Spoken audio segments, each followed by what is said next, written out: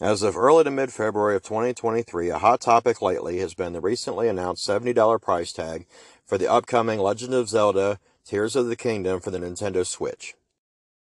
In the past, we've already seen $70 price tags for games for PlayStation 5 and for Xbox Series X and S, and now it looks like Nintendo Switch will also be seeing $70 price tags. Now, message boards and social media like Facebook are flooded with topics of people complaining that these prices are too high, we've gone too far. Now, don't misunderstand me here. I'd be perfectly happy paying less for my games as opposed to more. I mean, if I could buy all my games for $5 a piece, that would be awesome. But I feel like our complaints here are unfair. The reality of it is we're probably long overdue for these prices, and actually they should probably be higher than what they already are going to.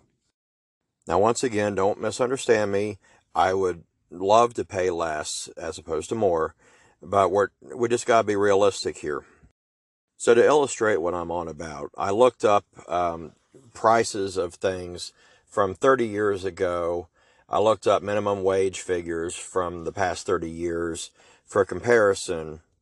I picked 30 years because it's a nice round number, and 30 years ago in 1993, I was 13, so I was old enough to have a pretty good recollection of the goings-on of the time, what prices kind of generally were, and what minimum wage was at the time.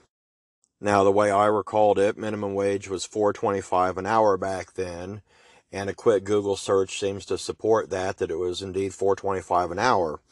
Now, here in 2023, at least in Ohio, it looks like, from what I gathered on the internet, different states have different minimum wages, but as of right now here in Ohio, it's $10.10 an hour, I believe. And so that's well over double, almost 2.5 times what minimum wage was 30 years ago in 1993. Likewise, I did some comparisons of prices on different goods you can buy at the store, mainly groceries like milk or bread or whatever. And I was going off of partially my experiences of what they cost at the store now versus what I would have paid 30 years ago at the store, and also some figures I've seen on the internet. And it looks like officially inflation has prices basically double what they were 30 years ago. But certain particular items that I looked up and compared now versus then were actually more of about 2.37 to 2.4 times what they were 30 years ago. So factor in for inflation, an item that would have been $1 in 1993 would be at least $2 now, and based on some of the figures I compared, it might actually be more like $2.4 now for an item that would have been $1 30 years ago. So this is just general inflation all across the board, minimum wage prices. Now, you don't have to take my word for it. You can do your own research if you want. Everybody has access to Google, but this is the information, the numbers that I've found.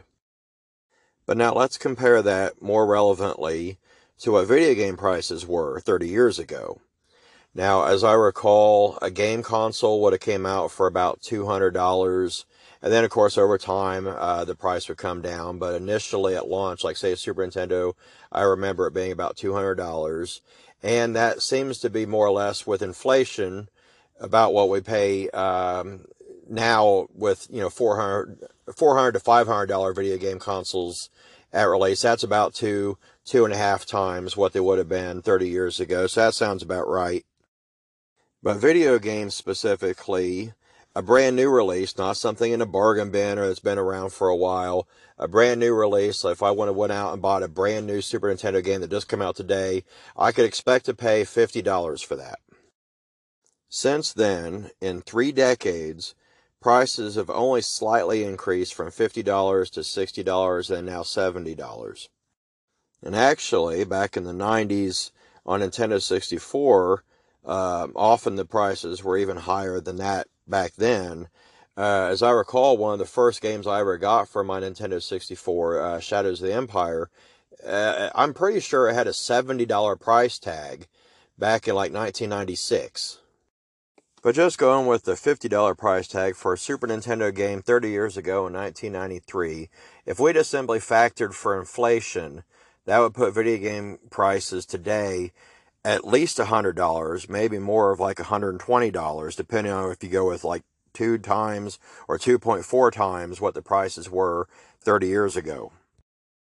And that's just simply talking about if we factored in for inflation and not factored in how much more, almost exponentially, that development costs have went up since then. Now, when I talk about this stuff and throw these numbers around on social media, on message boards, people don't like what I have to say. On Facebook, they can't really argue with it, but they don't like it, so they'll just respond with a laughter emoji. Well, that doesn't undermine the validity of what I've said. So a lot of gamers seem to be completely in the dark about like the economics behind game development. I've touched on it before when talking about, people complaining about paid DLC, like all their nickel and dime. As far as the reason for that, and that's because game development costs so much more, way, way, way more now than it did 10, 20, 30 years ago. But not liking what I have to say doesn't invalidate what I have to say, and nobody has an argument really against what I have to say. And if you don't believe me, look up the numbers for yourself. Everybody has Google.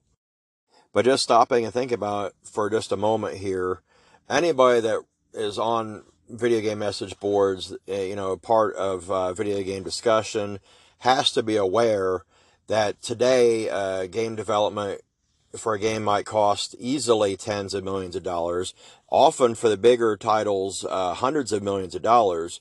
Now think about that and, look back 30 years ago what we were making for Super Nintendo. And honestly, with a straight face, tell me that you believe it cost $100 million or more to make a Super Nintendo game 30 years ago. I mean, it clearly didn't. There's no way that would be even remotely believable.